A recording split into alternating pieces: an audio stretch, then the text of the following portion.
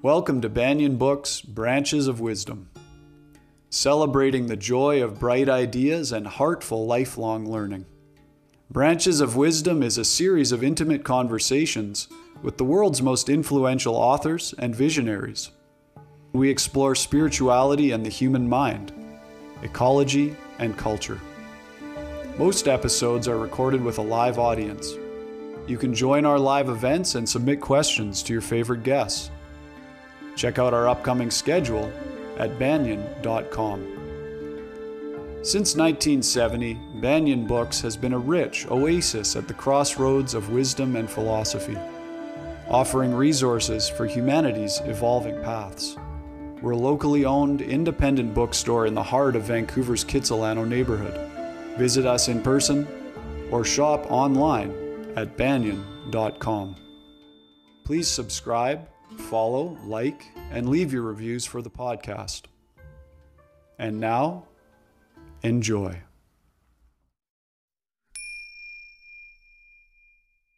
Hello, everybody. Welcome to the Banyan Books podcast. My name is Ross McKeechee. I'm really excited about our guest today, Mr. Dan Millman. Dan Millman, our honored guest today, is a former world champion athlete, university coach, martial arts instructor, and college professor. After an intensive 20-year spiritual quest, Dan's teaching found its form as the Peaceful Warrior's Way. He published the now classic book, The Way of the Peaceful Warrior, in 1980. Though the book originally went out of print, it built a word-of-mouth following and was eventually printed in paperback form by Hal Kramer, a retired publisher who believed in Dan's work. In 2006, that book went on to be adapted into a feature film titled Peaceful Warrior, starring Nick Nolte. Much of Dan's time is devoted to speaking. His keynotes, seminars, and workshops span the generations to influence men and women from all walks of life. Dan is a sincere student, practitioner, and teacher whose work continues to evolve over time to meet the needs of a changing world. Our honored guest's 18 books, including The Life You Were Born to Live and Everyday Enlightenment, have inspired and informed millions of readers in 29 languages worldwide. Today, Dan Millman is with Banyan Books in conversation for a special book launch event. His new book is titled Peaceful Heart, Warrior Spirit, The True Story of My Spiritual Quest.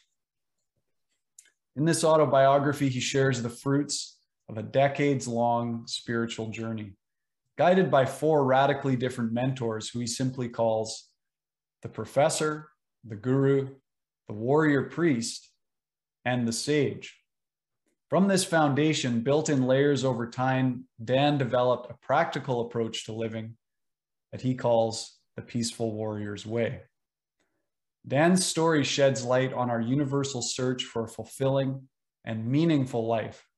And as I read the book, I was touched by his gentle yet radical honesty about his mentors and about his own challenges and pitfalls as a human being learning and evolving on his journey. This book is incredibly concise for a memoir, filled with engaging stories and profound lessons for all of us. In the end, Dan provides an antidote to endlessly seeking the good life, and instead shows us how to appreciate the grandest life of all, the one that we were born to live. Dan and his wife Joy live in Brooklyn, New York.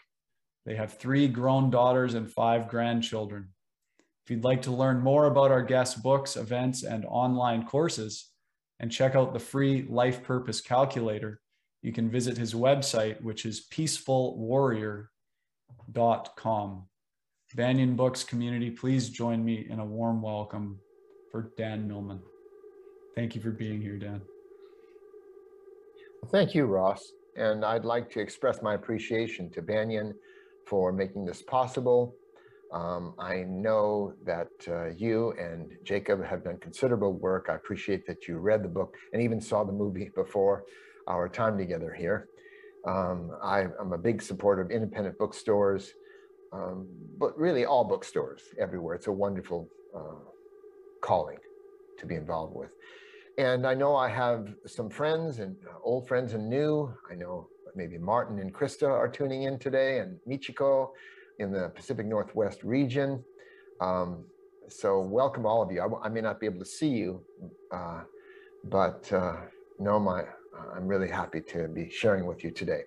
So before we get into our interview, and I love interviews and Q&A, so if questions come up for you, you can type them in and Jacob will moderate that. And I see a note from Martin. So anyway, anytime a question occurs to you, you can put it in the Q&A section, and we'll deal with the questions after our interview. But before that, I told Ross I thought I'd share a few words, kind of a new opening to set a context for the work. And I've always wanted to start with this this short phrase. Here we go. Life sucks. You don't often hear that from motivational speakers of that ilk, but those aren't my words. They're the words of the Buddha. Now, the Buddha didn't exactly use that phrase, but in fact, he was translated from Pali, I believe, the ancient language. And the translations leave room for interpretation. What the Buddha did say was life is suffering. But even that leaves some questions for us. What does he mean life is suffering? Because he used the word dukkha, I believe, which means dissatisfaction or craving, unrest. But is life suffering for crickets or raccoons or bison? For those in the animal kingdom, or was the Buddha referring to human suffering, human-caused psychological suffering, not life in general? And perhaps it was because of craving and dissatisfaction. That is a bad habit on our part. It could also be said that life is beautiful. That's paradoxical, that both are true. Beauty surrounds us, inspiration, moment to moment, spirit interpenetrates us, but often we don't have the free attention to notice that. And that is the challenge for all of us, because we're preoccupied with what am I going to do with my relationship, my finances, my career decisions, my body and physical ailments and challenges. So because we're preoccupied, we don't necessarily have the free attention. Except when we go on vacation or a holiday or a new environment, then we wake up and look at everything and look around with the eyes of a child. You know, the Serbian proverb, two men looked out of prison bars. One saw mud, the other saw stars. Both mud and stars exist. Life is difficult, filled with dissatisfaction, not enoughness, but it's also filled with great beauty. So we can't ignore the mud or deny it, or we step in it, but we also want to remember the stars. And that's a good context, I think, for our discussion today. And what does all that have to do with the new book? You'll find out, because we are seeking something more, something better, something purer, this idea of the spiritual search. And I believe we're all in a spiritual quest, whether we'd phrase it in those words or not. Some of you might, but many people don't.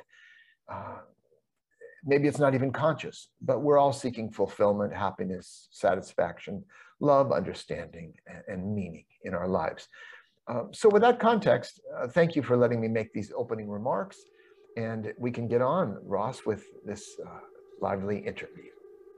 Thank you, Dan. That's a wonderful introduction. This book, it was really beautifully done. And I know to create a memoir that's only 200 pages, it's very concise and very engaging. And I understand that it started out at more like a 500 or so page draft. I'm wondering if you can tell us a little bit about your process of reflecting on your life and writing it, and then also how you managed to bring it down to the form that it's in now. Sure. Thank you for asking that. Many of the readers might be curious. because this was my first memoir. I've written a blend of fact and fiction, autobiography and fiction, and pure fiction in some of my books, basically novels.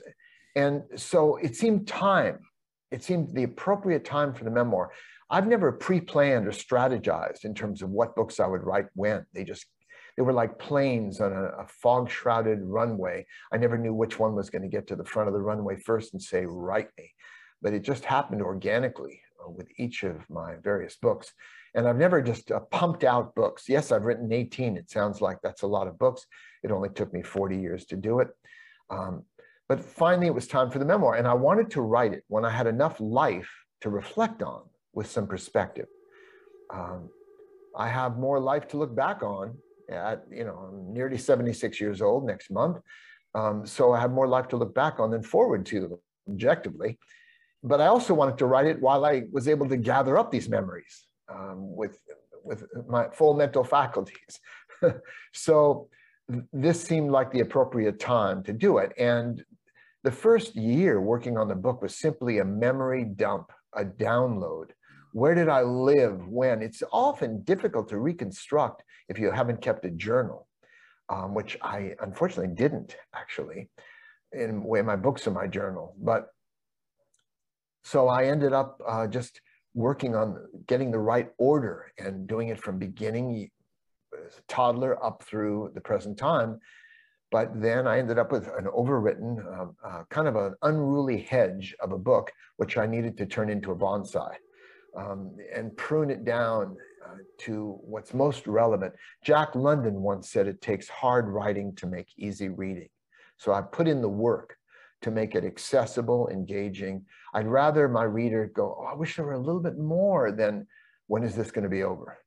So that was my aim. It's tightly written. And at the end of the book, I provide a link to a web page with even more information, some bonus content.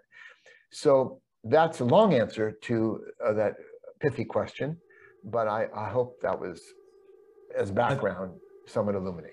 Absolutely. Thank you. Thank you. Now, starting early in your life, you had a foreshadowing moment. I think it was your friend Steve Yusa who said to you, stop thinking about it and just jump. Or stop thinking and jump. And that was kind of almost a metaphor for your life in many ways after that. Can you tell us a bit about that? Sure. As a little boy, my first role model, well, other than my parents, was Steve Yusa, a Japanese young man. There were many Japanese families in our neighborhood, and Hispanic as well, in Los Angeles. And he and his friends, they were streetwise. They were 3 years older than I was. I was about maybe 5 or 6, and they were about 9 years old, so sophisticated, you know. And they found a house under construction. We used to love to climb on houses that are under construction. On the weekend, the workers weren't there. And so we'd climb all around the house like little monkeys. And we got up to the roof, and there was a big sand pile down below, about 20 feet below the roof. It was a big 2-story house. And, you know, Steve jumped off the roof, landing, sinking up to his knees in the sand pile. And then his friends followed, and they said, come on, Danny, your turn. But I was younger and I was really afraid. I went to the edge and I pulled back, and I went to the edge, and I really wanted to jump, but I was just so afraid. And finally, that's when Steve yelled, Danny, stop thinking and jump. And I knew I could do that. I knew how to bend my knees, lean forward, and push. And I did that. And I found myself soaring in space, sinking up to my knees in the pit. And we did that for the next hour or two, just climbing up and jumping off. And a bit of early flight in my life. So that became a metaphor. It served me well in gymnastics, not always in relationships, as I describe in the book. But that was one of those moments. We've all had moments in our lives. You know, I believe it was Cesare Pavese who said, we do not remember days, we remember moments. And so that's what I tried to share in the book. Wonderful. Thank you. You mentioned gymnastics. By 18 years old, you were the world trampoline champion. and you ended up at University of California on the gymnastics team there. Can you tell us a bit about the role that played in your early life and shaping your approach to living? Sure. Since that's part of my bio, it's like a spoiler. People know, that I did win the world championship. But the book, after the preface, the book actually opens up in midair, appropriately, at the world championship at Royal Albert Hall in London. And so they know I won, but they don't know how it got there. And it was through very strange circumstances that I ended up coming out on top in that particular competition. But that was the beginning of my spiritual practice. I had no idea. I've never heard the term spiritual practice. As a young man starting out on trampoline, just discovered I loved jumping up and down and trying different stunts, like many young people today. But I never knew that would lead to a scholarship to college, a gymnastics career, and teaching at Oberlin College and so on. Who knows the winding paths of our lives? You might have had similar experiences, whether it was music or math or something else you discovered. But it became that metaphor. It became a way to experience the moment of silence, the moment of truth, total absorption, zone, flow, whatever term we use for it. And when I finally started coaching after my gymnastics career, I gained a lot. You see, athletes are generally pretty smart. Now, we may have the stereotype of the dumb jock, the big lineman on the football team or whatever. But athletes who are coordinated, their nervous system through their spine is connected to the brain. So I've never seen a dumb athlete. I've seen athletes who are not academically motivated or interested. So maybe their grade point average doesn't reflect their smarts, but athletes learn about spiritual laws. They learn how life works, process and presence. And I did, though, again, I wasn't conscious of what I was learning, because many athletes are focused on the game, the points, the match, winning and losing, rather than what they're actually learning in the process. So to me, sports are spiritual training. Of course, most everything is a form of spiritual training. So then when I started coaching, I emphasized some of these more holistic, big picture elements, that we weren't just training to go into a competition and beat someone else, and then we go to the next competition. It was more a way called Do, in Japan, Dao in Chinese. And so I describe in the book that emphasis. And for example, one quick note, the coach from University of Southern California, he brought his team up to compete at Stanford where I was coaching. And he said, Dan, he took me aside and said, I heard rumors you have your team meditate before competitions. Now, this is when meditation was a fringe activity for outliers, really, at that time, back in the late 60s. It had not been expanded with yoga and everything else at that time. Well, I turned to him and I said, no, I'd never have my team meditate before a competition. I have them meditate during the competition. And I guess one day he got that. I'm sure you do. That's so wonderful. That's so wonderful. I'm wondering if you can tell us a little bit about the environment you found yourself in your university years, and then when you were coaching at Stanford. There's a huge movement going on in terms of the spiritual unfolding in America. Everyone from Ram Dass and all these Eastern teachers coming. What was it like in California in that time and place? Well, I appreciate the question, because it did happen within that context of the times. The counterculture 60s, the spiritual quest, which came of age more in the 70s, and the 80s was more the human potential movement fully blossomed and reshaped itself into the popularity of yoga and other disciplines today, and a spiritual approach to martial arts and so on as personal development. So, well, in the 60s, I was immersed in the Sproul Hall free speech movement of the late 60s and the anti-war protests. And then at Oberlin College, well, at Stanford University also, there was a good deal of, students have high ideals. And at that age, they're still wanting to remake the world. And that's wonderful. So there was also anti-war protests while I was at Stanford. All that passed as a backdrop in my life. I kept a kind of a tunnel vision focus on training, education, and teaching in a meaningful way. I loved teaching my beginning classes even more than working with the elite team that I developed at Stanford, including the top US Olympian. It was because I knew that change happened at the level of the individual. So mass movements, there were enough people engaged in that. And I tried to exert the right leverage through focusing on individuals.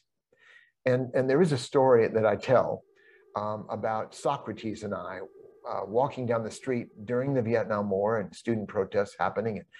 And I was doing a great deal of work, you know, according to the way of the peaceful warrior, on myself, self-analysis, self-massage, and a lot of self-oriented work for reasons I couldn't quite yet see. And so we walked by some posters, one about saving starving children, and one oppressed peoples and the Vietnam War. And I said, Socrates, I feel kind of selfish and guilty doing all this work on myself when there's so many people in need out there. Shouldn't I be more of a social activist? And he turned to me and in a non sequitur, he said, Dan, take a swing at me. And I went, what? Did you hear what I was just saying? He said, come on, I'll give you $5 if you can slap me on the cheek. Go for it. So I bobbed and weaved and I took a quick swing at him, found myself on the ground in a rather painful wrist lock. And I got this scene into the movie 2 weeks before they started shooting. So he lets me up and says, Dan, you notice a little leverage can be very effective. I shook out my wrist. Yeah, I noticed, Socrates. And he said, well, you want to help people. Of course, do what you're motivated and moved to do. Follow your heart, but don't ignore the work on yourself. So you can develop the clarity, the courage to know, and the wisdom, the perspective, to know how to exert the right leverage at the right place, at the right time. And that's what I strove to do ever since then. And it turned out as a writer and speaker and teacher. So that brings us to this present moment. Wonderful. You know, that reminds me of you share an Aikido proverb, which is a theme. You just sort of mentioned this theme running throughout your life. And the proverb is learn one day, teach one day.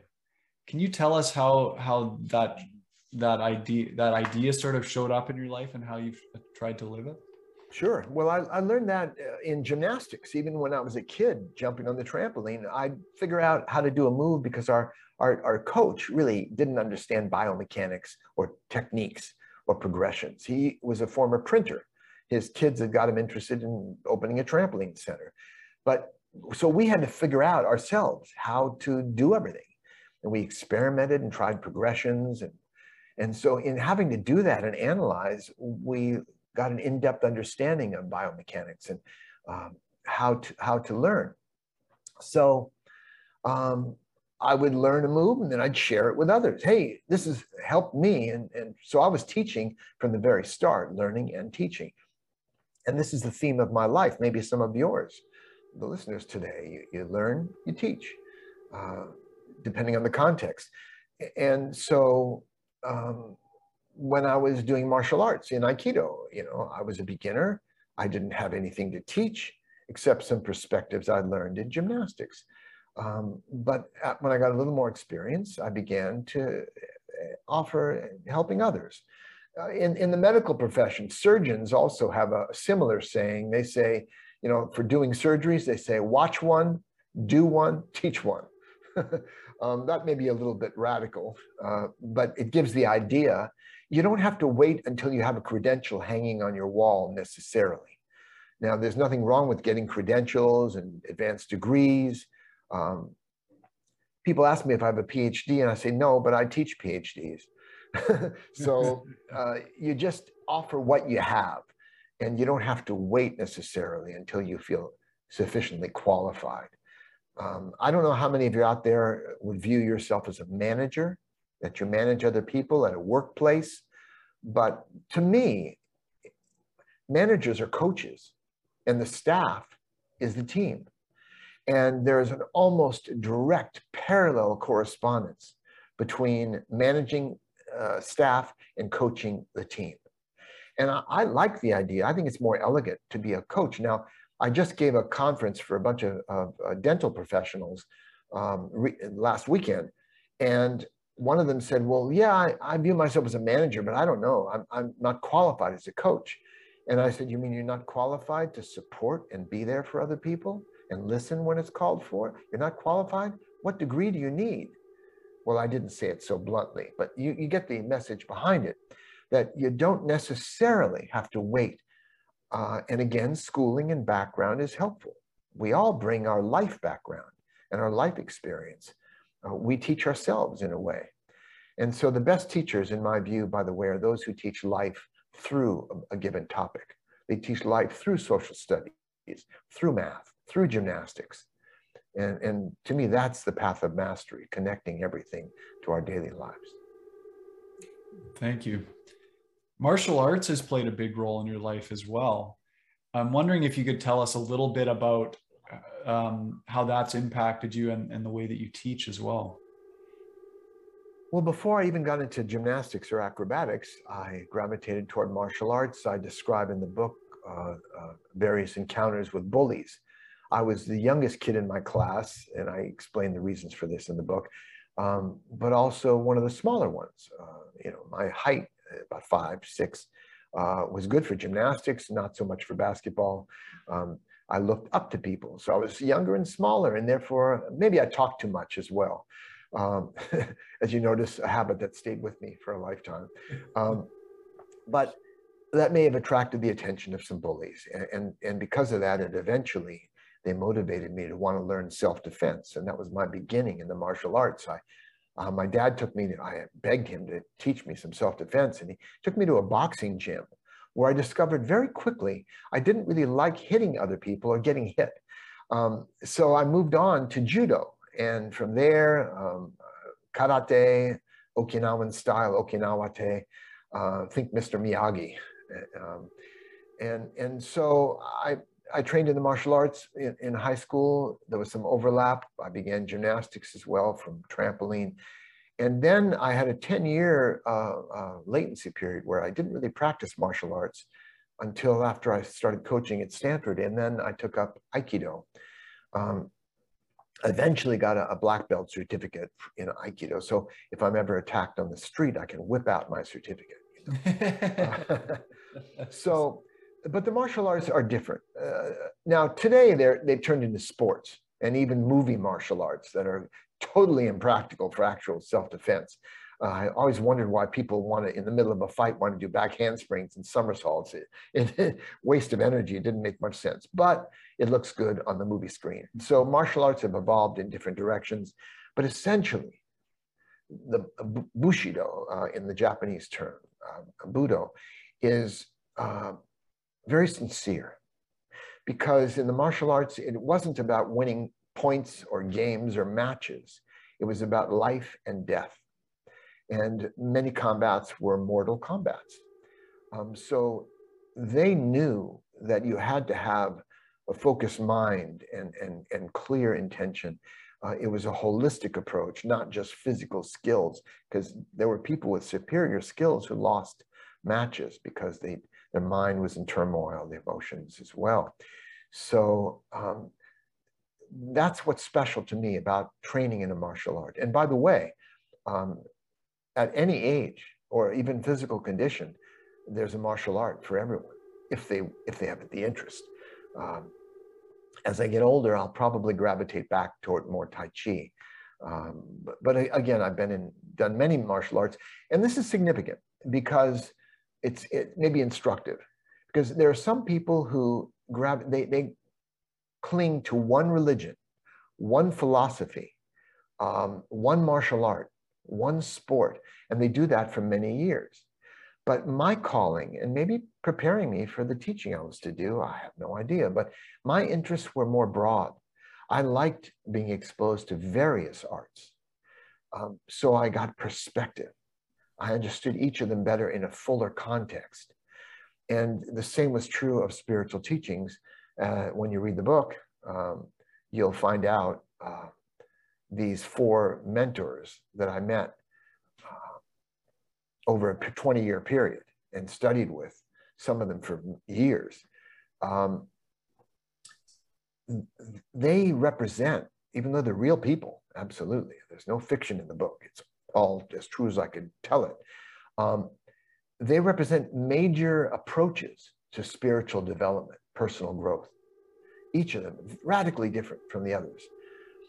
And so it was instructive. That's the main reason I chose to share the book and the story, not because I presumed everyone wants to read about this Dan Millman character, but rather it may have offer some perspectives about the spiritual quest. And that's why the subtitle is The True Story of My Spiritual Quest. It indeed does shed a lot of light on some really practical and useful things for us to discern on our journey, as well as some very profound truths. I'm wondering, maybe you can tell us about the first teacher you encountered, who you call the professor, and a little bit of background in terms of how you came into that. Is it Arica or Arica? Arica. Arica. It's named after a city in Chile, right at the border of the Atacama Desert, where Oscar Ichazo, the professor, taught. And of course, I go into a bit of his story to establish his creds, very unusual creds, and my eventual involvement with his school. You know what I might do? I thought I'd share a little treat. Maybe many of the readers have been waiting to read the book until they receive it from Banyan. I know it comes with the ticket price. And normally I'd consider this a bit of a spoiler, but I thought it would be fun addressing the elephant in the room. So before we get into the 4 mentors, let me read you just a paragraph or two, because this may raise some questions you might want to ask. We talk about these 4 mentors, and some readers may ask, this is from the preface, what about your teacher, Socrates? Is he one of the 4 mentors? If not, why isn't he one of the 4? An understandable question, since my first book in the Peaceful Warrior saga blends autobiography and fiction, leaving just enough ambiguity to lend an air of mystery about the old service station sage I called Socrates. To resolve such ambiguity, I now offer this small revelation. I am Socrates. That is to say, the literary character I named after the ancient Greek is a projection of my own psyche. I was not Soc's student, but his creator. As my muse, he assisted in his own creation. Our dialogues were not remembered conversations, but flowed forth as I wrote them.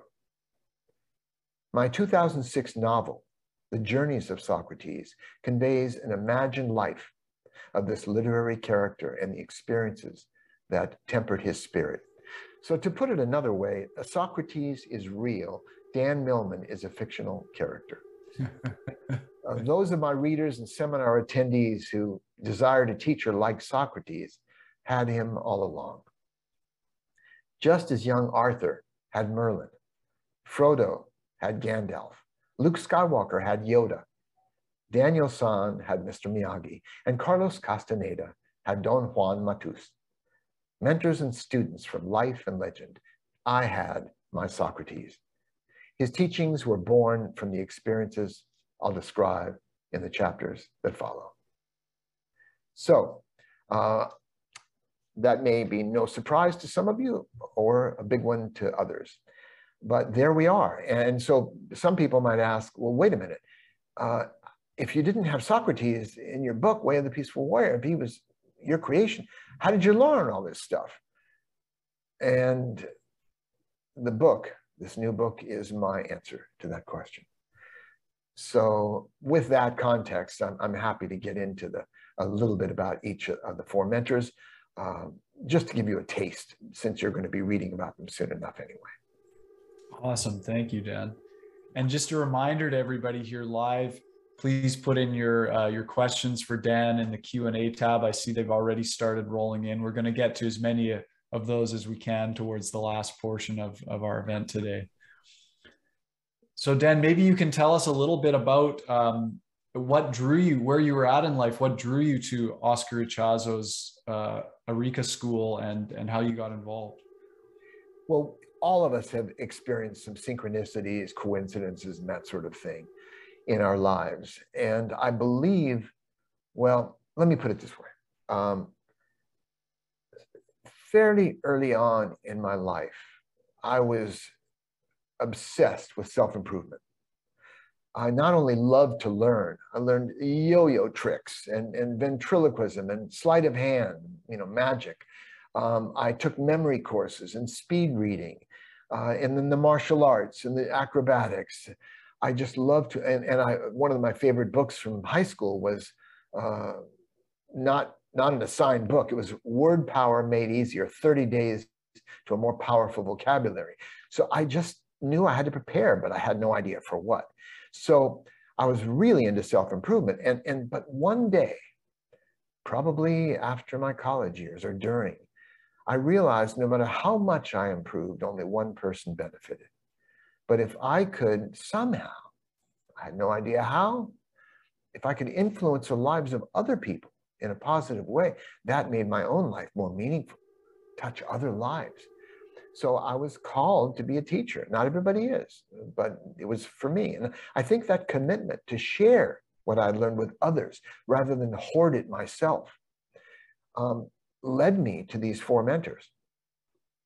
And the way it worked, I was actually an assistant professor at Oberlin College in Ohio. And I saw on a bulletin board an advertisement, kind of a notice for faculty, only faculty. They could apply for a travel grant over a summer, a research grant, but they had to travel around the world. They couldn't just go to one place. And that, I didn't mind that at all. So I applied for it, and soon after found out I'd qualified. There was money available for it. And so I committed to traveling. My wife, my first wife, Linda, my then wife, was comfortably in a dorm. We were dorm directors over the summer, and my daughter Holly was about 4.5 then.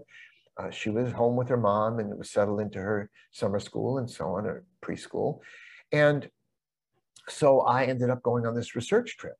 And to travel to the mysterious East, I started by going west to California from Ohio. And on impulse, and here's really the answer to the question, on impulse, I called a friend of mine, a former teammate of mine on the Cal gymnastics team. There was more to him and his influence in my life that I mentioned in the book. That's why I decided to call him. He said, Dan, we hadn't been in touch for a while, and he said, I've just completed a life-changing training. And if there's any way for you to do this, drop everything, because it's starting in 3 days in San Francisco.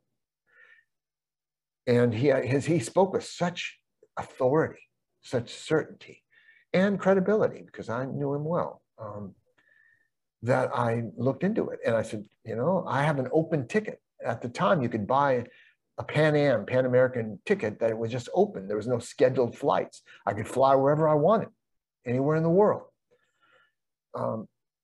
So I said, well, I'll just stay in San Francisco for the next 40 days and do this Eureka 40-day intensive training, 10 hours a day for 40 days straight. And let's just say it was hugely impactful. There had never been a training on the planet as holistic. It was based on a global heritage of spiritual traditions, the higher practices, put together in a brilliant way by the professor. I could have called him the headmaster of this school. I hadn't met him at all, but he was manifesting through his school. And so I ended up doing this 40-day training, later an advanced training, and then more work after that. I don't think I'm going to say why I left, why I moved on. You'll find out in detail in the book, since you'll read it anyway. So let me just say I ended up moving on after some, maybe a year, even teaching as a teacher in the training. But then I discovered the guru, who's, talk about radically different. His method of working with people had nothing to do with techniques. He said, I'd rather beat you with a stick than tell you to meditate your way to enlightenment, for example, which is rather unusual. And he offered brilliant perspectives. He was an American-born spiritual teacher. For some reason, my authenticity thing, you know, some of us maybe have had past lives, who knows, in India. So we gravitate toward Ayurveda and Vedanta and the Indian teachers. Other people, they relate to China and they do acupuncture and moxibustion and the Chinese 5-element theory and Chinese martial arts, and they just somehow feel a resonance with that culture. And that's all great. But for me, I wanted something generic. I didn't want to just get fascinated with one culture or another culture. I wanted human culture. So this training reflected that. And the guru was an American-born guy, his ordinary name, Franklin Jones, and he wrote a book that just absolutely knocked me out. It was a memoir, and I have that listed at the end of the book through that web link. In any case, after reading that, I ended up approaching the community, living in a community household. That's when Joy came out. And she's been, of course, with me ever since, through all the 4 mentors. She had also trained in Eureka, as I describe in the book. And by the way, let me take a brief tangent here. Joy read every draft of the book, all 9 drafts that I did in working on this book. And around the 7th draft, she said, you know, Dan, I have a little different perspective than you've described. I was with you at the time, and she didn't disagree on facts, but just her interpretation and experience. She said, what if I wrote a little something for the book? And I went, that's a great idea. I jumped on it, and she did, and I did light editing, that's all. And so about 10 pages of Joy's commentaries are sprinkled throughout the book. Many people seem to enjoy those. So anyway, she was with me through that time with the guru, and almost 8 years as a student and mediocre devotee, I think. And I learned a great deal, and I'm grateful to all the teachers. Now, near the end of that time with the guru, after 7 or 8 more years had passed, that's when I wrote Way of the Peaceful Warrior. I was just bursting to share some of the insights that I'd had. And I wasn't parroting the words of the professor or the guru, but they did have some elements. For example, many of you remember the phrase paradox, humor, and change, which was on Sachs' business card in my first book. But that came from the guru. Maybe you remember Socrates taught me this bone massage, this deep, very deep massage one night in the gas station. I learned that from the professor. So they did have elements that shone through. And my first 2 mentors of the 4 were the primary influence in writing Way of the Peaceful Warrior. But even going through all the 4 mentors, I don't just parrot their words. Their teachings need to happen within the container of their school to fully grasp. So that wouldn't have been appropriate. But what they did was they opened doors in my own psyche, doors of insight that allowed me to express in my own way an approach to living I ended up calling the Peaceful Warrior's Way. Maybe I'll describe later how I end up with that term, Peaceful Warrior. But that would be great. Well, why don't I do that? Should I do that now? Please. Okay, yeah. Okay. Because we don't necessarily need to cover in depth the 2 other mentors, except that they were each unique and different from the others. But I was teaching a course at Oberlin College. I taught one called Mirthful Movement, which was like a circus course, juggling and acrobatics and so on. And I taught another course I created called Way of the Warrior. That's what I named it for the catalog. And it had to do with the rudiments of Aikido and Tai Chi. But then I realized before I finalized the title, I said, wait a minute, these are internal martial arts. They're not aggressive martial arts. They're more receptive, defensive.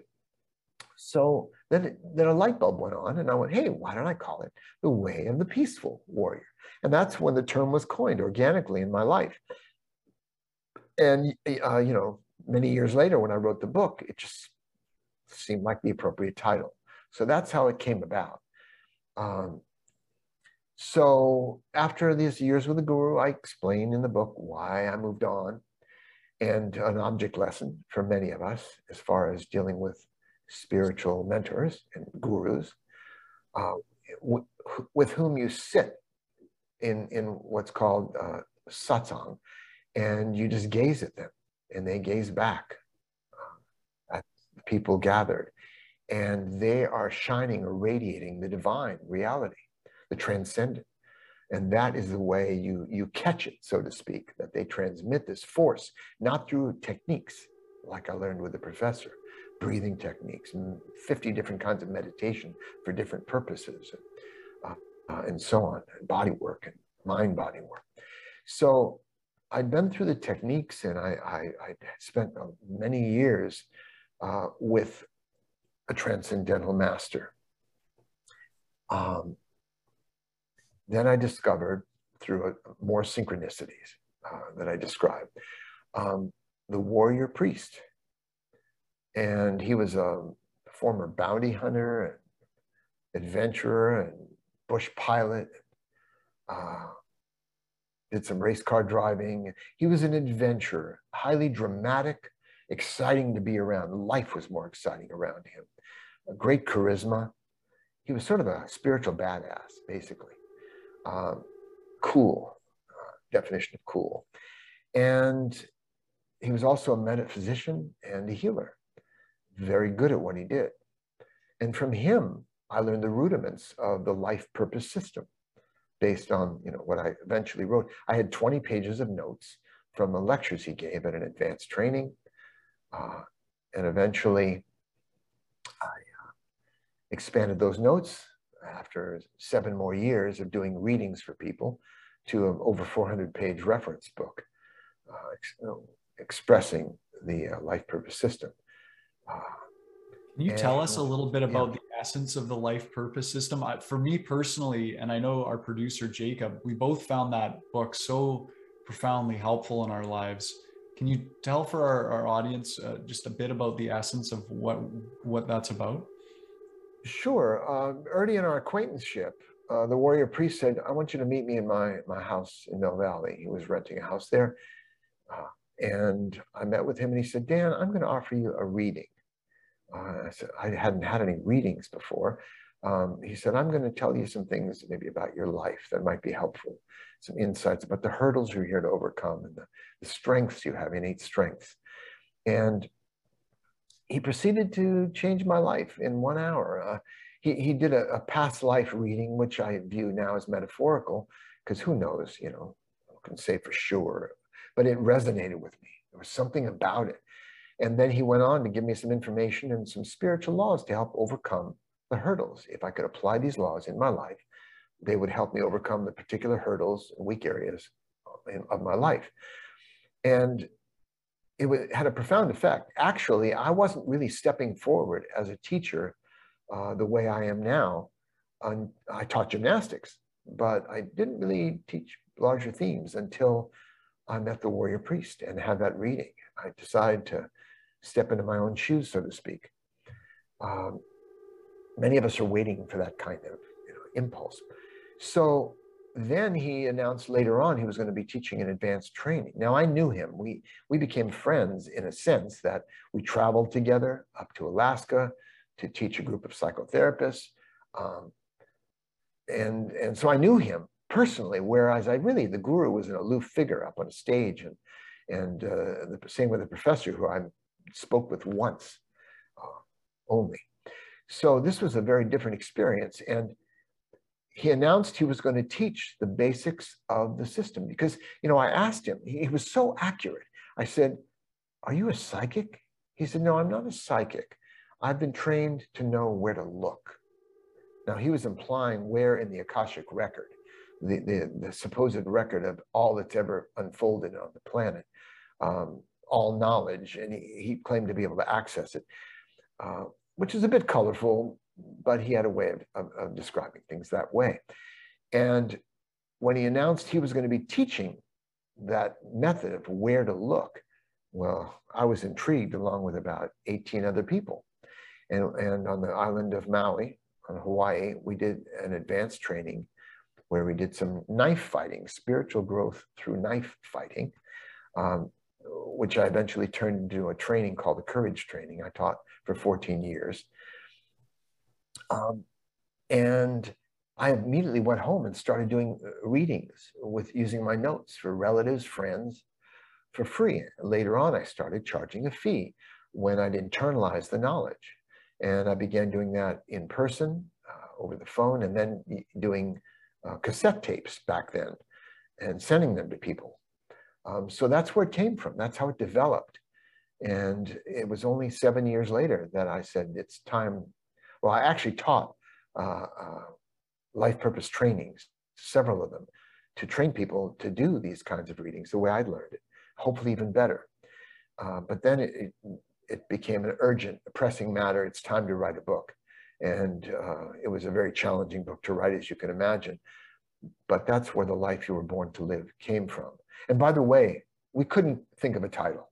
Joy and I tried, we kicked it around, you know, I usually come up with my own titles, but we brainstormed. We were going to call it The Number Book, The Life Purpose Book. But we were walking through the living room one day, our daughters, our little daughters, they were young then, they were watching The Sound of Music.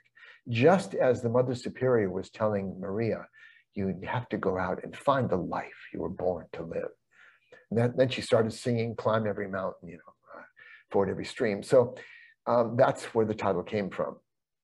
And that's how they sometimes pop up when you're dreaming of titles.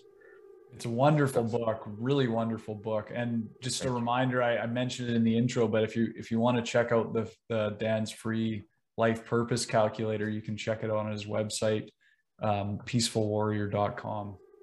Oh, by the way, I need to mention, because I believe, in fact, I know that Martin and his wife, Krista, are joining us for this presentation. Martin, a dear friend, we've developed this friendship over the years. He was the developer and creator of the Life Purpose app. It used to be an app for phones, like any app, but he got tired of having to update it every time Apple did an update. So now it's web-based entirely, lifepurposeapp.com. And he created that. And after practically memorizing the entire book, he knows that system as well as I do, I think now, maybe better. He's really, so anyway, I wanted to acknowledge that, and he's joining us today for the presentation. So thank you. Now the fourth teacher you endearingly call the sage.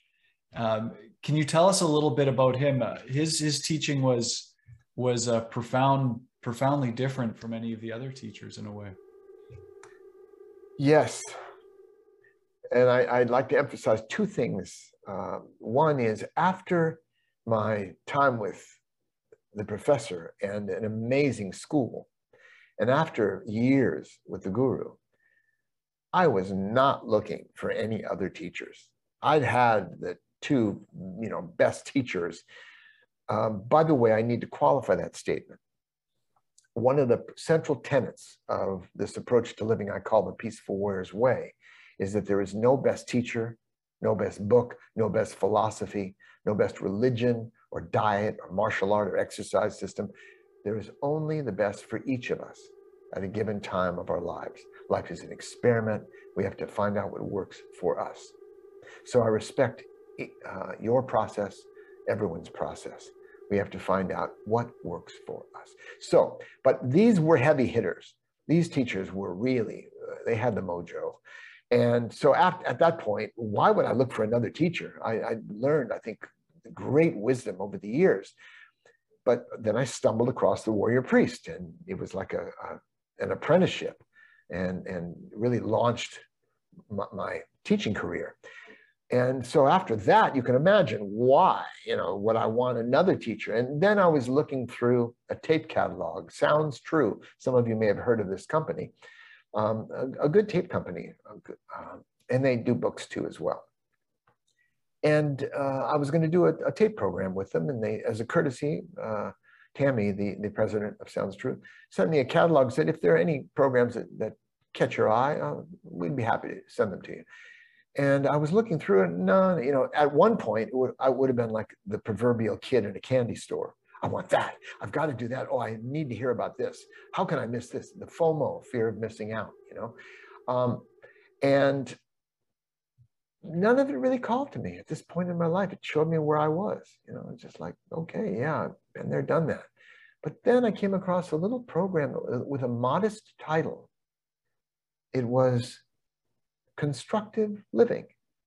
Gee, how to live constructively, no matter what you're thinking or feeling. That seemed appealing. And so I got that program, listened to it, then bought almost all of this author's books. David K. Reynolds, a PhD in anthropological psychology. He went to graduate school with Carlos Castaneda. They graduated in the same class. And wow, he brought me back down to earth. Simplified my life radically after I'd been in the sky of mind, metaphysical, abstract ideas and notions, and the higher regions of experience, and the numinous and the transcendent. He brought me down to earth. So that's what I would say about the sage, and there's more. Certainly, you'll see why he differed from not only other teachers, but many psychotherapists.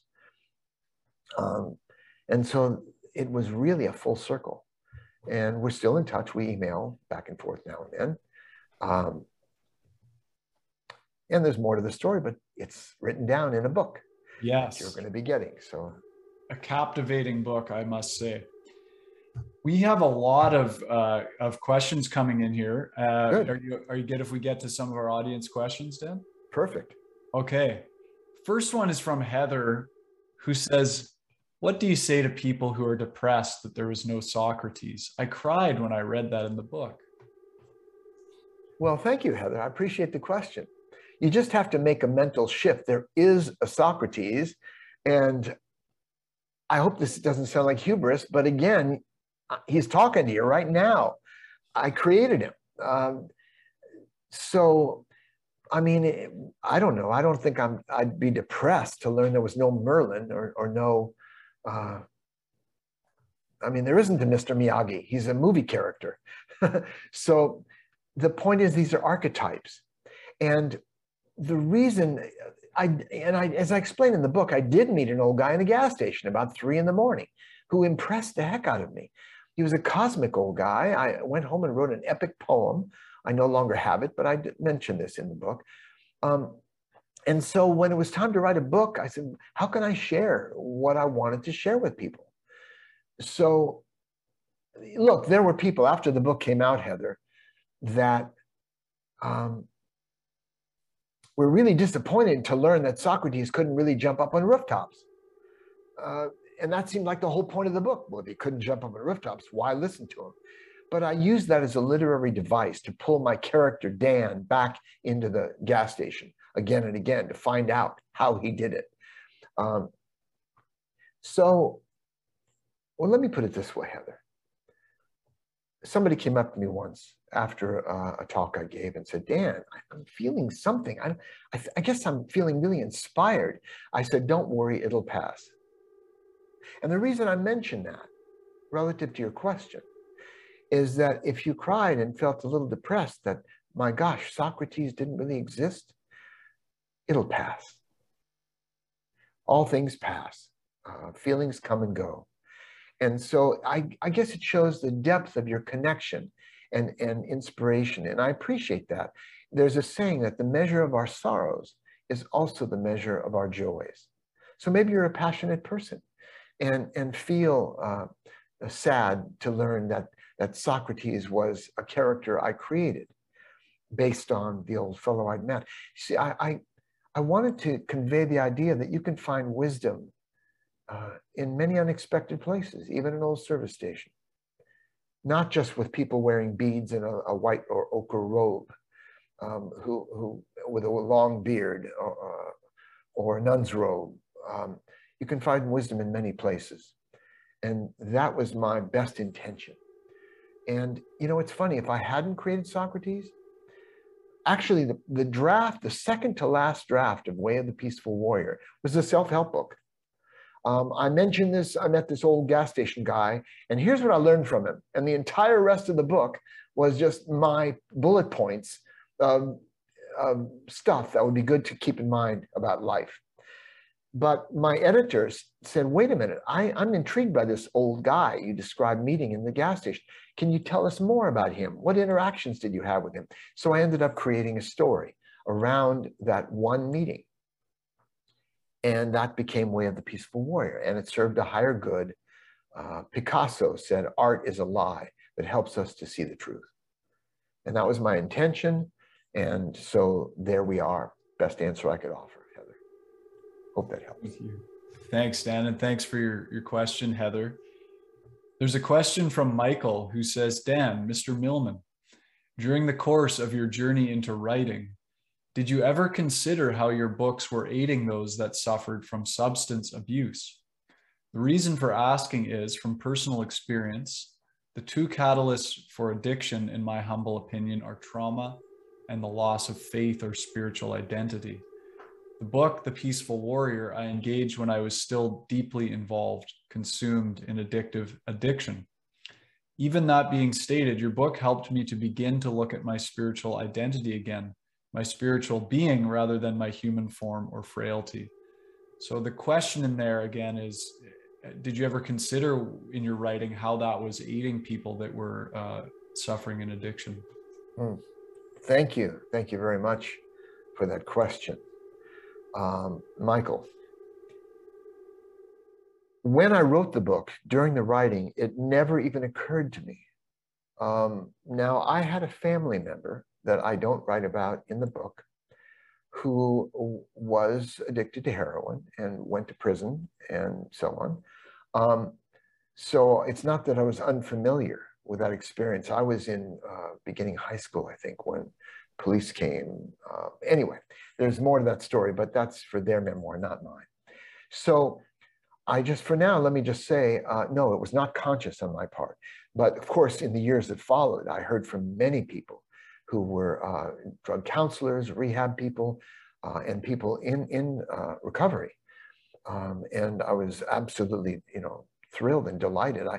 I actually spoke at a rehab center earlier this year, or maybe end of last year, where many people had been impacted. And the head, by the way, the head of this rehab center, the president of it, is Mackenzie Phillips. Maybe you've heard John Phillips and John Phillips' daughter. She was an actress in films and TV, and she's just a really great, grounded, wise person. And she was one of the people who invited me to speak. So I have been in contact with that community.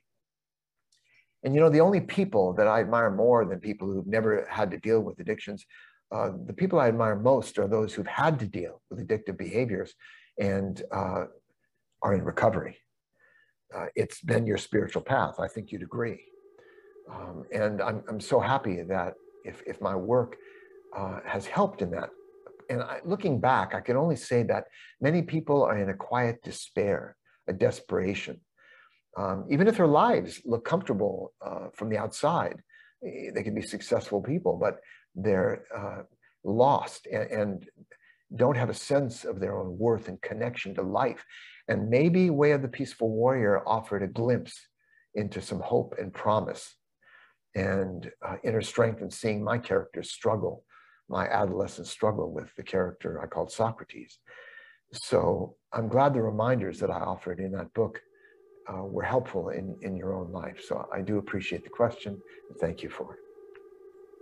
Thanks, Dan, and thank you, Michael. The next question is from Bob, who says, in your books, you stress the importance of being in the present moment. It seems it is also important to plan for the future and make present life choices from the lessons of our past experiences. How do we find balance with the past, present, and future? Well, this, of course, could stimulate on my part an entire seminar. Let's just expand this into a weekend. I'll just keep talking about the present moment. But let me just say very briefly, in summary, many of us are coming to realize there's no such thing as the past and future. They don't exist. The future never comes. Future happiness doesn't exist.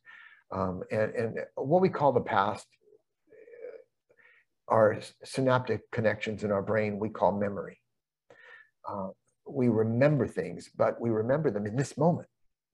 Someone could say, I know the past exists, Dan. Look, here's a photograph, an old actual photograph of my birthday 10 years ago. But all that's happening is they're showing me a photographic image in this present moment.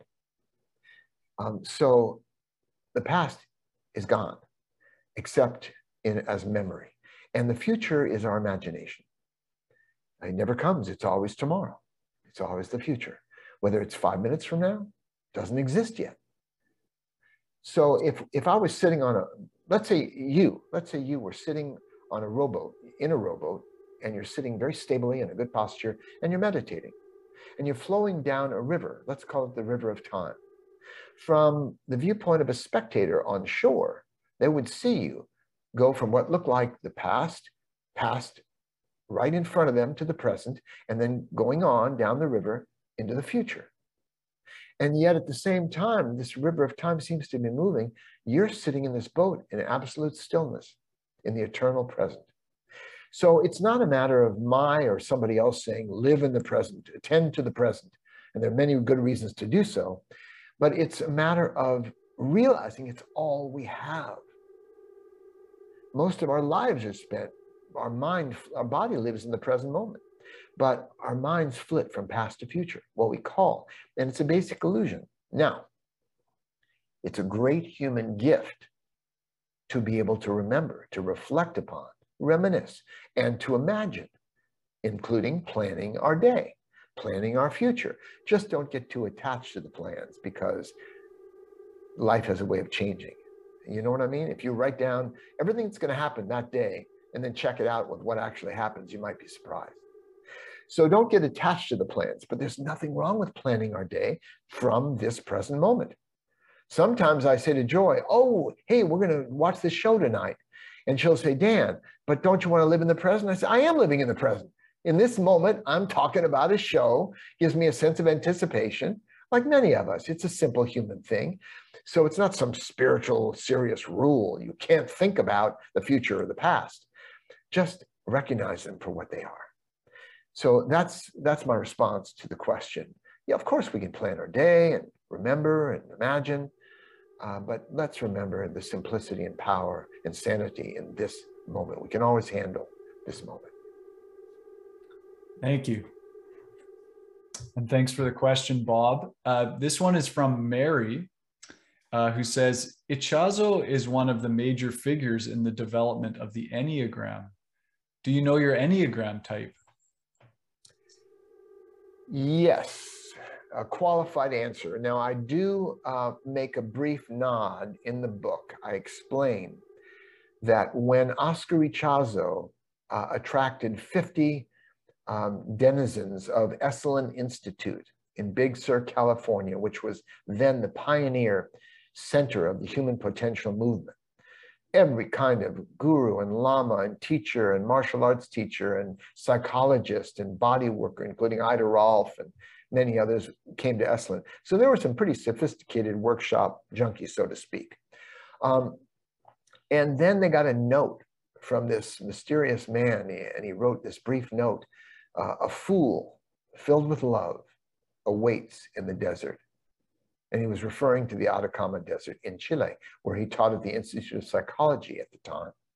And 50 Americans, including scientist researcher John Lilly, the psychiatrist Claudio Naranjo, were among many others who went down and committed to spending almost a year, 9 months to a year, training intensively, dedicating their lives to their spiritual training. And they experimented and tested on these people, all these different methods and approaches. And someone left early. Claudio Naranjo left the training early because he was so taken with the See, Oscar Ichazo was the source. Now, we know Gurdjieff worked with the Enneagram. The Enneagram, for those of you who don't know, is is a circle with 9 points on it or going around it. You can picture a star inside of it. But these 9 points, Oscar called ego fixations. These were unconscious strategies in response to the particular ego, the point of sensitivity for each individual. So he called them ego fixations. And unlike the modern Enneagram books, where you just take some kind of questionnaire, and that can be pretty subjective, and deciding based on the questionnaire which of your points, which of the 9 types, the ego fixations became popularized as personality types. And so instead, Oscar actually taught us eventually, those who were teachers for the school, to look at a photograph of someone's face in even lighting with their hair pulled back, and to determine by observing the face and either the symmetry or asymmetry of the face, what ego fixation someone was working, their sensitive point. The goal of this, of course, was self-knowledge, deeper self-understanding, to the point eventually of transcending our tendencies. So it was a tool for self-knowledge. So we learned that from a more mystical approach, more objective in a way than taking a questionnaire. But what happened was Claudio went back with Oscar's permission and began to teach this method that came from Oscar Ichazo. Gurdjieff had no idea of the things that Oscar was teaching. So much information had come through him, which you'd understand once you read the book based on his background. And so Naranjo started teaching in Berkeley, and one of his students eventually who was teaching taught a woman named Helen Palmer. And she ended up writing the best-selling in the Enneagram book. It became adapted and changed. And frankly, I personally found it more clear what I was trained. But it was popularized and reached many more people through these authors, Stephen Riso. But I just wanted to give a nod to Oscar. And there was a court case, actually, because they never acknowledged him. And finally, they admitted, yes, all this came from Oscar Ichazo, the professor. So as far as your question about what point, I think, I don't know what they call it today, but it was number 4. Number 4 was the sensitive point in my own structure. And yet, in terms of self-knowledge, I've studied many systems, not just the Enneagram material, but MMPI, and there's just so many tests, the Leuscher color test, diagnostic test to learn about yourself, which we all agree is quite important. But the life purpose system is one of the most accessible ways to get a quantum leap in self-knowledge, and a practical type of leap. So if you haven't looked at the book, you run to Banyan or order it from him online. You might find it interesting. Or if you want it at your fingertips on your phone or whatever, you can get the Life Purpose app, which has all that material. Thanks, Dan. And thanks, Mary, for that question. Thank you.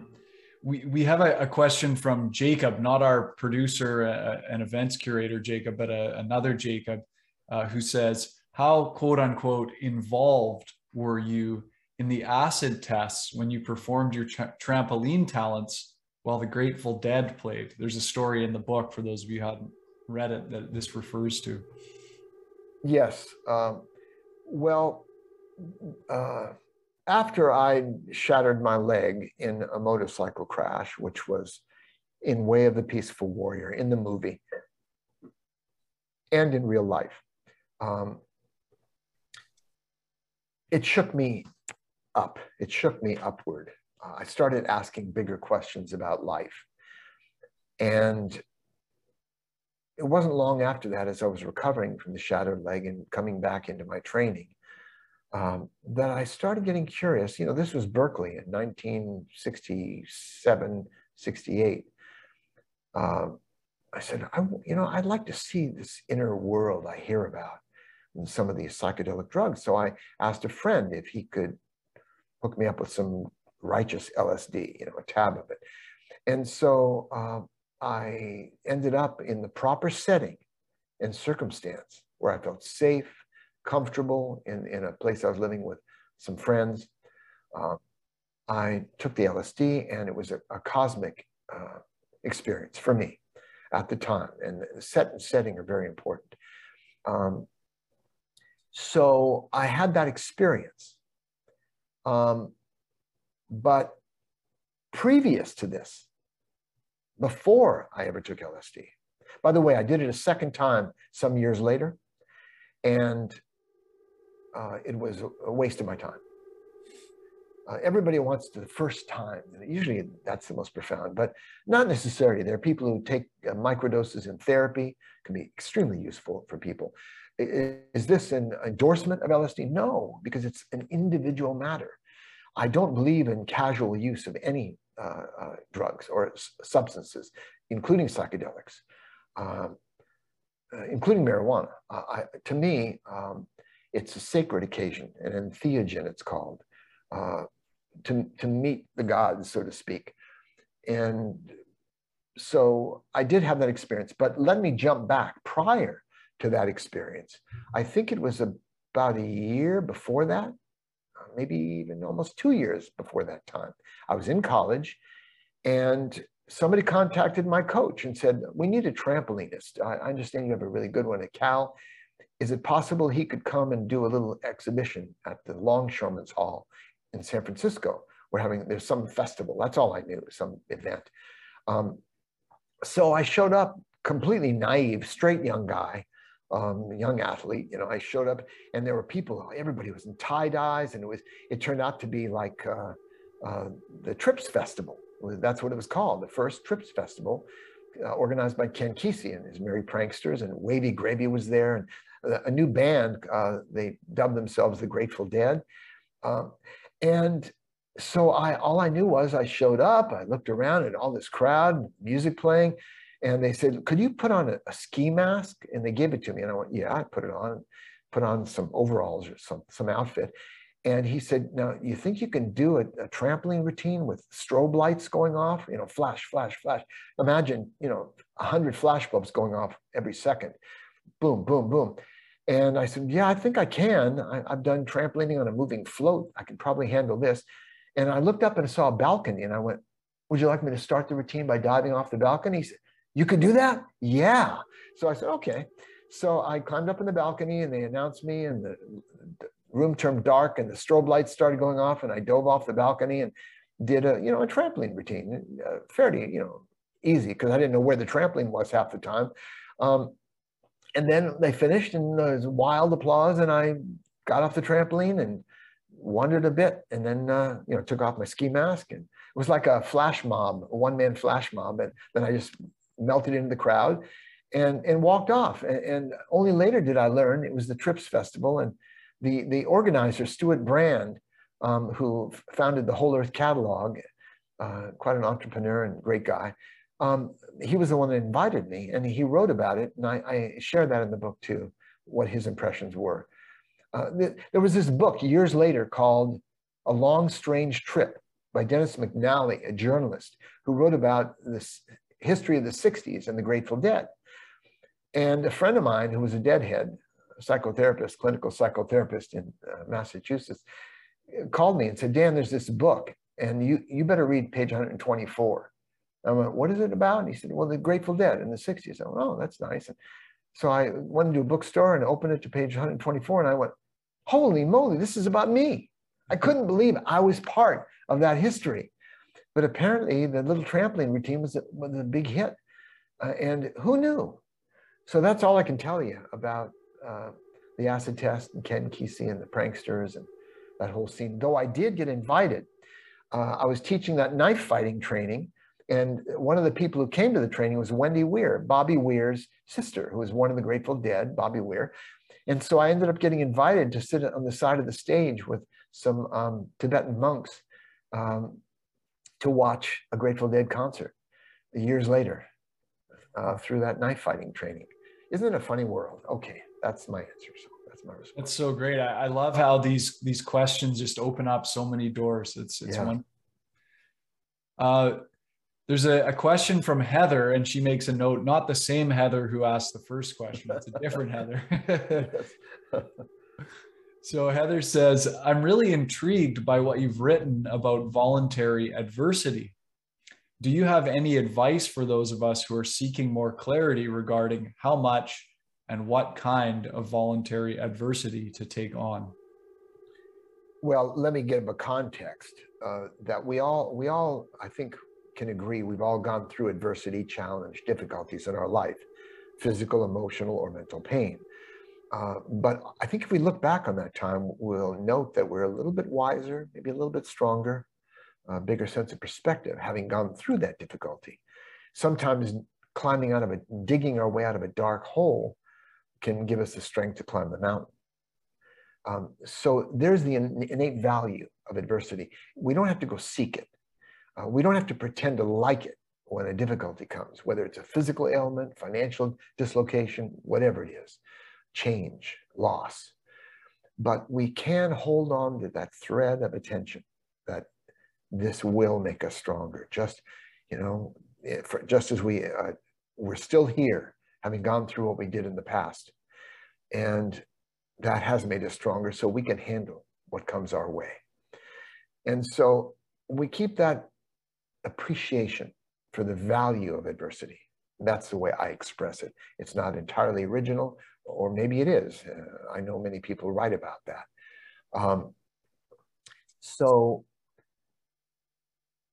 by voluntary adversity, I mean, I ask people often, how many of you have done a sport or trained on a musical instrument or learned a new language? I mean, all those things are harder than not doing them. If you don't ever do a sport, life's easier, and so on. So you get the idea that it's kind of, nobody made you do it, so it's voluntary. And maintaining a relationship for more than, say, 2 weeks, voluntary adversity. And people laugh, but Joy and I have been married 46 years. She's my best friend, absolutely. But it's not always easy. We bump heads now and then. Having children, voluntary adversity. Life is easier without kids, but it's also less rich in some ways. It's one of life's experiences, not saying everybody has to have children. So taking on a new business, entrepreneurial work, voluntary adversity, spiritual disciplines, voluntary adversity. So again, the emphasis is we don't have to pretend to like it. No, I don't when a difficulty comes, but I do know the value of it. And that's really the essence of what I have to say on that topic based on my life experience. Thanks, Dan. Thanks, Heather. Yeah. There's a question from Jacqueline, who says, it seems to be now in my quest for self-growth as a teacher, there is a division of the ones that want to study with me and the ones that absolutely don't want to. There's no in-between anymore.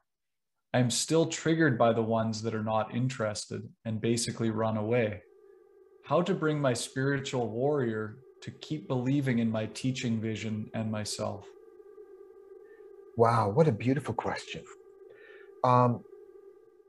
Here's what I would say. When I first began teaching, I had moments of envy, like at Oberlin, there was a yoga teacher who was even more popular than I was. My goodness, how am I going to deal with this? I ended up taking his yoga classes. He was a very good yoga teacher. But I was always concerned when I was teaching or talking to a group, if someone got up and left, or they seemed distracted, that kind of thing got to me. But over time, I began to respect people's process more and more. And it wasn't all about me. I didn't take it personally. People have their own values, their own interests, and it means you're teaching very clearly If people can make a clear distinction, I really like this teacher, or nope, I don't, it's not for me. It's wonderful to sort out. It's like cleaning up your mailing list, your email list. It's sort out those people who aren't really interested. And remember what I said before, that there's no best teacher teaching philosophy, only the best for each of us. So thank that person, respect them for knowing that isn't for them at the time. The old days, before the internet, when we used to find books in bookstores, we'd go to Banyan, we'd walk along the shelves and we'd look at this book and this book and this book. And that you go into that alpha or theta state, whatever it is, you go into that zone. I do. As soon as I step into a bookstore, I go into this altered state of consciousness and I just kind of start looking at books.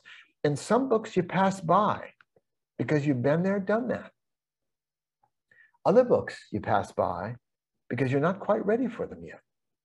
But it's magical when you find the right book for you at the time. And the same goes for teachers. So maybe you're teaching something that someone has already processed and they don't need it, or they're not ready for you yet. And so bless them.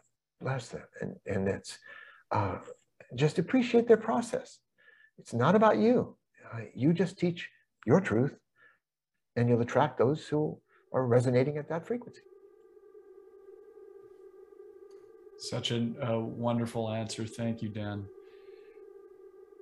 It reminds me of one of the threads that runs through your work. You say this, the truth is one, the paths are many. How has that been a thread that's run through your life and evolved over time? Well, I don't know if I can answer the question, but what comes up for me when you ask the question, this idea of one light but many lamps, is there are teachers today.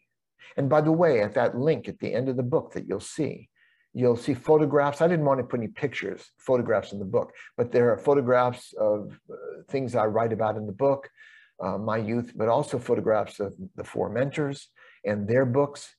And I also have a list of hundreds of various teachers from the traditions, present and past. And how do we find our teacher? How do we sort out the teachers? Some of them are brilliant, beautiful people who walk the talk, walk the walk, and represent their teachings and embody it and speak with real authority because they're living it. Others are deluded or lead people astray into more illusions. But people seem to find the teachers they need at the time. And there are teachers today who are very popular that I don't particularly resonate with or see the same thing, but other people do. So again, we each find our own way, our own path, and I continue to express as clearly as I can, without jargon, this approach to living that speaks to all of us, because we're all peaceful warriors in training. And that's what I'll continue to do. It's probably a nice way to wrap up. And if anybody does want to stay in touch or has other questions, you can always reach me through peacefulwarrior.com and the contact link. So I'm going to hand it back to Ross or Jacob. And I really want to thank you for your attention and for joining me today. And do support Banyan. It's one of the best stores anywhere. Thank you so much. Folks, we've been talking to Dan Millman, the Peaceful Warrior himself, talking about his brand new autobiography, his memoir, Peaceful Heart, Warrior Spirit, the true story of my spiritual quest. Thanks so much to all of you for joining us. The Banyan community is so fantastic, and having people join for these live events is so wonderful. And a big thanks to Jacob Steele, our events curator and podcast producer, for all that he does. And of course, all the staff and ownership at Banyan, huge thanks for all of your support, and wishing everyone a wonderful day. Good journey. Thanks for joining us for Branches of Wisdom, a podcast of Banyan Books and Sound, Canada's spiritual and healing resource since 1970. Our podcast producer is Jacob Steele. The show is edited by Abdo Habani. And I'm your host, Ross McKeechee. Watch all our conversations on YouTube by searching for Banyan Books, or listen on your favorite podcast platform. Please subscribe, follow, like, and leave your reviews and comments. We love to hear from you. For all our live events, books, and more, visit us at banyan.com.